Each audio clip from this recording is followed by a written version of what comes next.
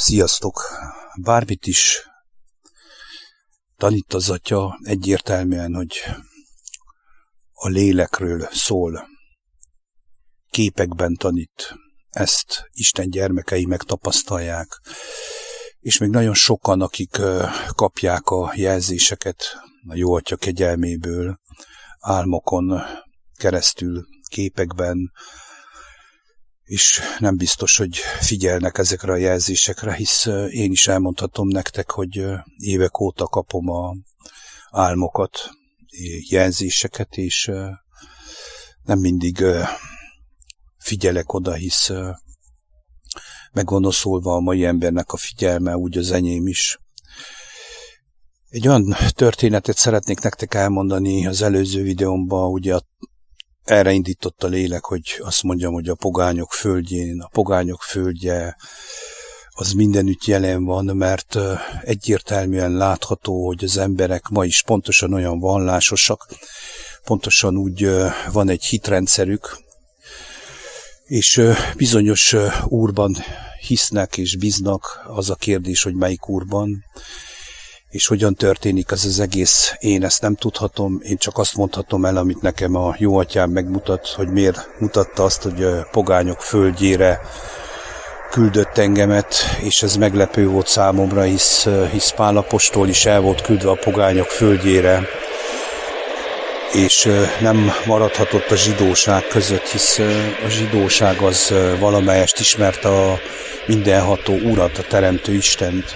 Igen, de erőteljesen tévelygető is, és most is ugyanez van emberek, tehát semmi új nincs a nap alatt, és hogy személyes megéléseimet, tapasztalásaimat azért szeretném csak elmondani, hogy úgy érzem, hogy olyan idők vannak, amikor az ember soha ilyen könnyen nem tudott elbódulni, elbolondulni, soha ilyen könnyen nem tudott eltévejedni, soha ilyen erőteljesen nem volt kísérthető, mert az egyszerűséget elhagyva, a szerénységet, az úgymondva a szükölködést, ami az ember valamelyest megmaradhatott ezeken az utakon, még akkor is, hogyha a kínok között élt valamelyest a testi kínjai között megmaradhatott abban a lelkületben, hogy az Isten könnyen meg tudta ragadni és tudta formálni.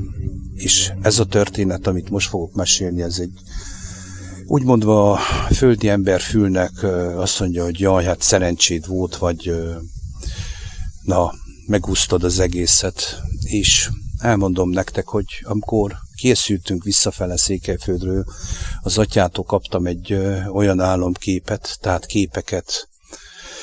Talán volt rész is, amelyik látomásszerűen adatot, hogy megértsem azt, hogy az az út, amit mondnak az embertársaim, hogy hol jöjjek vissza Magyarországra, azon nem menjek, mert nem fogok tudni visszajönni. Mert így is az autónk valójában nyüglődött, tehát el volt romolva, és megengedte, hogy megtapasztaljam azt, hogy emberbe bízzak, és emberhez vigyem az egész kérdést, tehát ez nem volt más, mint a bátyám. Ő abban a városban, ahol lakik, egy híres, nemes ember autószerelésben, mindenki ismeri, és azt mondták, hogy a város legjobb szakemberéné vagyok valójában, ő meg tudja javítani. Hát elmondom nektek, hogy rátette a kezét, és még olyan se lett az autó állapot, amilyen volt, és ezt nem azért mondom, hogy esetleg az ő szakmai tudásáról kezdjek itt beszélni, hanem azért, hogy működik a lélek, és meglássátok, hogy mennyire tanulságos ez a történet. Tehát maga az Atya úgy voltam, mint Ábrahám, szószoros értelemben, és nagyon sokan vagyunk így, tehát a hit, amit ő mutat, a képeket, a hitnek be kell indulnia, és ez úgy működik, hogy hiszek abban, amit maga az Isten mutat, és megvárom türelmesen, és azt cselekedem meg, és még abban a nyomorúságban is, hogy ott tévelyegtem a Pogányok Földjén, és mondom, hogy ez érvényes ma már mindenféle helyzetben, megengedte, hogy ebben a helyzetbe kerüljünk, és azt is megengedte, hogy meglássam azt, hogy a város legjobb szakembere nem tudta megcsinálni az autót, mert amikor beültem, még több hibája előtt, mint előtte volt. De azt mondta, hogy ha szót fogadok neki, és nem azon az útvonalon jövünk vissza, amelyet ott az emberek mondtak, hogy milyen egyszerű, mert autópálya van, és milyen gyorsan haza lehet jönni, akkor nem fogunk tudni hazajönni, hisz az autónk le fog állni. És úgy képzeljétek el, hogy hittem az atyának, bíztam benne, és azt mondtam a feleségemnek, hogy nem azon az útvonalon jövünk, hanem a megszokott útvonalon. Falvak és városok között fogunk átverdődni. A régi út, a megszokott út, ami járható út volt régen is, nem az újat válasszuk. Ez egy teljes új autópályát mutatott képekben, ahol annyira leszűkül az út, hogy az autóm le fog állni, tehát nem fogja bírni ezt a ritmust, hisz ez egy régebbi típusú autó. De ő megóv és megoltalmaz minket, és úgy képzeljétek el, hogy ezen az útvonalon hazafele jövet, szószoros értelemben hiába világított a műszerfalon a hibajelző, teljes közzel haza tudtunk jönni végig, és megérkeztünk, és ma történt az az eset, hogy elég szép idő van, hát gyerekeket vigyük el egy közel is egyszerű strandra, ezért mondom ezt, mert ez egy vidéki kis település, ahova szoktunk járogatni, és elindultunk, és az autó egyszer-kétszer leállt, és mondtam, hogy na jó. Tehát mennyire akart az atya, hogy végre meglássam azt, hogy ennyi volt. Tehát ennyi volt az autónak, hogy az az út, amire ő indította, tehát ő adta hozzá a lelki erőt, hogy kibírja, és ez bármennyire is hihetetlen, tehát minden az ő kezébe van, még az autó is, és mi legfőképpen, hogyha ráfigyelünk, megadatik nekünk, hogy végig, de végig 710-valahány kilométert egy rossz autóval hazaérkeztünk a lakott településünkre, és szerencsésen megérkezvén be kellett lássam, hogy még a tévejgésem közepette is ő az igazi gondviselő. Miért mondom azt, hogy tévejgésem közepette, hisz az előző videóban elmondtam, hogy amikor belementem a nembe, tehát nemet mondtam arra, amit ő mutatott, hogy ne menjek oda, nem figyeltem rá, nem hallgattam a lélek szavára, az atyám szavára, még így is a bukdácsolásaim és verdődéseim közepette megoltalmazta a családot, megoltalmazott engem, mert elhittem neki azt, hogy arra nem mehetek. Ez csak egyetlen egy pillanatkép volt, és bőségesen elég volt ahhoz nekem, hogy rábólincsak a legszebb történet, amit amit a igen benne lévő létezésemben megélhettem, megengedte, hogy megtapasztaljam, hogy ezekben az időkben pedig ilyen idők jönnek. Igen, vagy nem.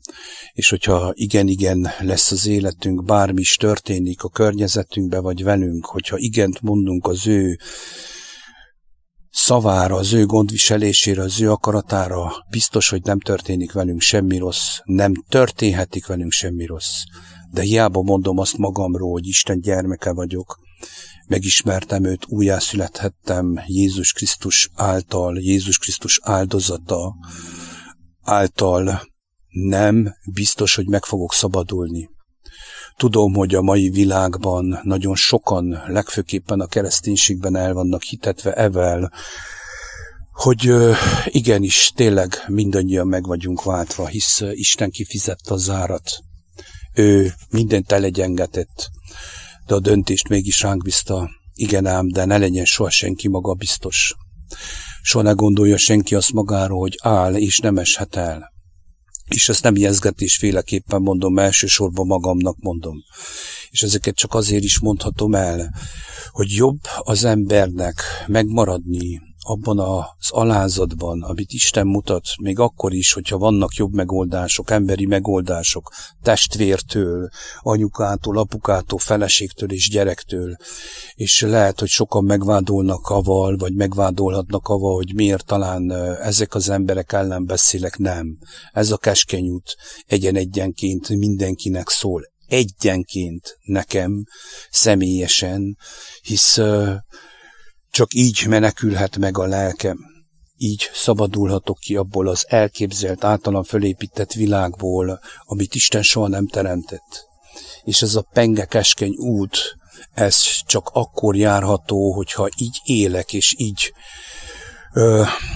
fordulok bizalommal az én teremtő jó atyámhoz, és nem kérdezősködök senkitől, és nem aggodalmaskodok azon, hogy mi lesz holnap, vagy mi lesz 2 óra múlva, hanem teljesen az ő bizalmában megmaradva, ami egyértelműen csak is a léleknek szól, mert a test nem képes semmire, drága emberek, a test csak arra képes, hogy az embert, a gyermeket, a bennünk újjászületett gyermeket, a lelket szószoros értelemben bevigye a csapdában, a sűrűerdőben, mert ő egy élősködő fenevad. Ő maga a sátán.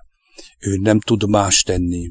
És ez a kettőség, amikor az ember érzi, hogy 2 ember lakozik bennünk, tehát 2 ember lakozik bennem, és ezt aki valaki megtapasztalta, azt tudja, hogy mi az, amiről most beszélhettem ebben a történetben, hogy ennyire keskeny ez az út. Tehát maga a gondviselő, ő adja nekünk a támogatását, adja az oltalmát minden körülmények között.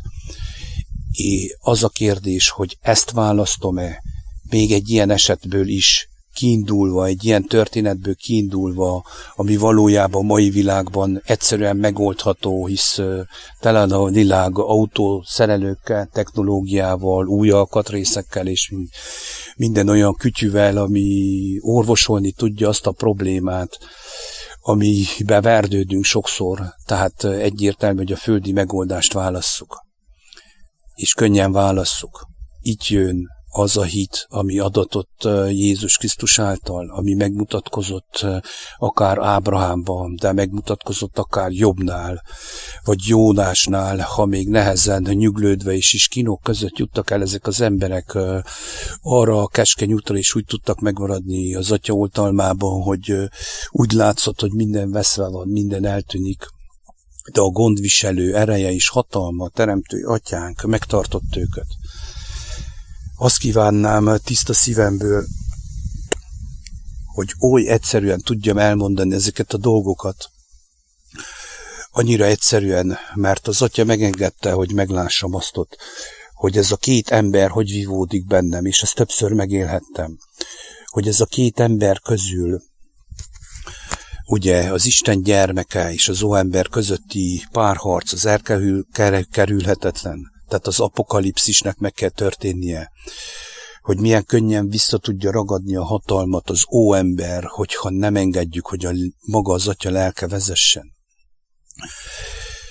És egyik legkeményebb dolog, amit még megláthattam ezekben a napokban, volt egy olyan álmom, amit annyira érzek, hogy el kell mondanom, elmondom nektek őszintén, hogy teljesen nem értem, de tudom, hogy egyértelműen a bukásomhoz vezetett, tehát az elesésemhez, ugye a Pogányok Földje történetnek a második felében, amikor nem hallgattam az atyára, volt egy olyan álomképem, hogy oda mentem a kisfiamhoz, és azt kérdeztem tőle, hogy ha ki kéne menjél most több napot a sivatagba, mit vinnél magaddal? És a kisfiam azt válaszolta, hogy olajat. És visszakérdeztem, hogy olajat a sivatagba? Hát miért vinnél olajat a sivatagba? És még egyszer megkérdeztem, hogy mit vinnél magaddal a sivatagba, vizet vagy olajat? És a kisfiam azt válaszolta, hogy olajat, és elkapott egy erőteljes indulat, ugye amikor felnőtt beszélget a gyerekkel, és a felnőtt tudja, hogy vizet kéne vigyen a túlélésre, ugye a testi túlélésre.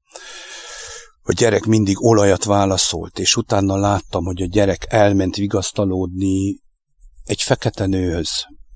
Tehát odabújt egy fekete nőhöz. Egyértelműen az atya megmutatta, hogy a gyermek így esik paráznaságban, hogy kételyek között van, tehát mindahogy én is kételyek között voltam, és utána elbuktam. Tehát képekbe itt az atya, maga a gyerekem, a kisfiam, az egyértelmű a bennem lévő gyermek képes beszédben, tanításban, ahogy az atya megmutassa. Tehát ez a paráznaság az atya szemében, ez a paráznaság még itt a földön feloldozható, megbocsájtható, hisz az atya, ő nem akarja a bűnös embernek a halálát, és a tévejgőnek sem.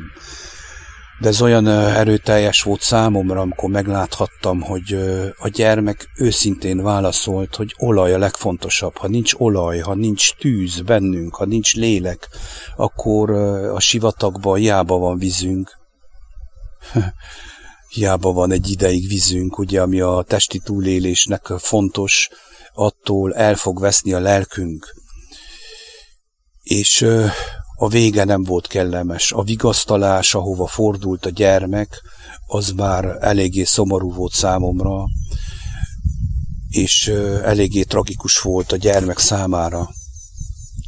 És ezért is mondtam el nektek, hogy rengeteg sok minden történt, és a legfontosabb az, amit meg kell tapasztaljak én is nagyon sokszor, hogy annyira keskeny ez az út, hogy a hit az nem kérdés, hanem az léte az embernek. Teljes szívvel, teljes erővel, teljes gondolattal hinni az atyának a gondviselésében, a vezetésében, és ez az, amit Jézus Krisztus megmutatott nekünk személyesen egyenként. Ő soha nem kérdőjelezte meg az atyát, soha, semmilyen körülmények között. Mindvégig kitartott, mindvégig megmaradt a keskeny úton.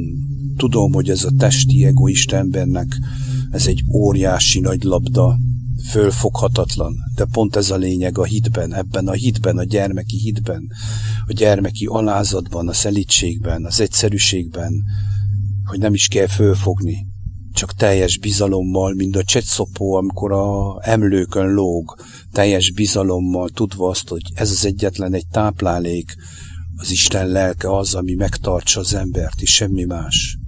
És ezek az idők, amik jönnek, ez pedig így kell történjen, mert akinél nem így történik, elveszhet. És úgy veszhet el, hogy azt gondolja magáról, hogy ő nála minden rendben van, és minden oké, de lehet, hogy vannak olyan dolgok még a szívünk mélyén, amivel nem számoltunk le, nem néztünk szembe, nem akartuk, hogy meglássuk. Ezek az idők erre lesznek adatva, és erre adattak mindig is az idők, erre adatott a földi élet, a testi lét, hogy a lélek megmeneküljön.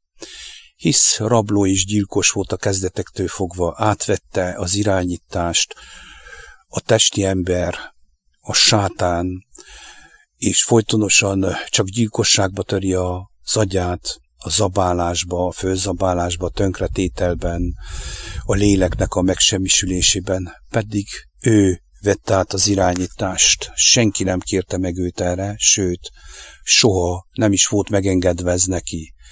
Tehát neki mennie kell, meg kell szűnnie ahhoz, hogy a gyermek megmaradhasson. Úgyhogy, drága emberek, én kimerem jelenteni nektek, én soha nem akartam olyant mondani, hogy, és nem is szeretnék olyant mondani, hogy biztos, hogy meg fogok menekülni. És nem a félelem beszél belőlem, hanem a teljes meggyőződés, hogy egyedül az Atya tarthat meg Krisztus kegyelme által és igazsága által ezen az úton.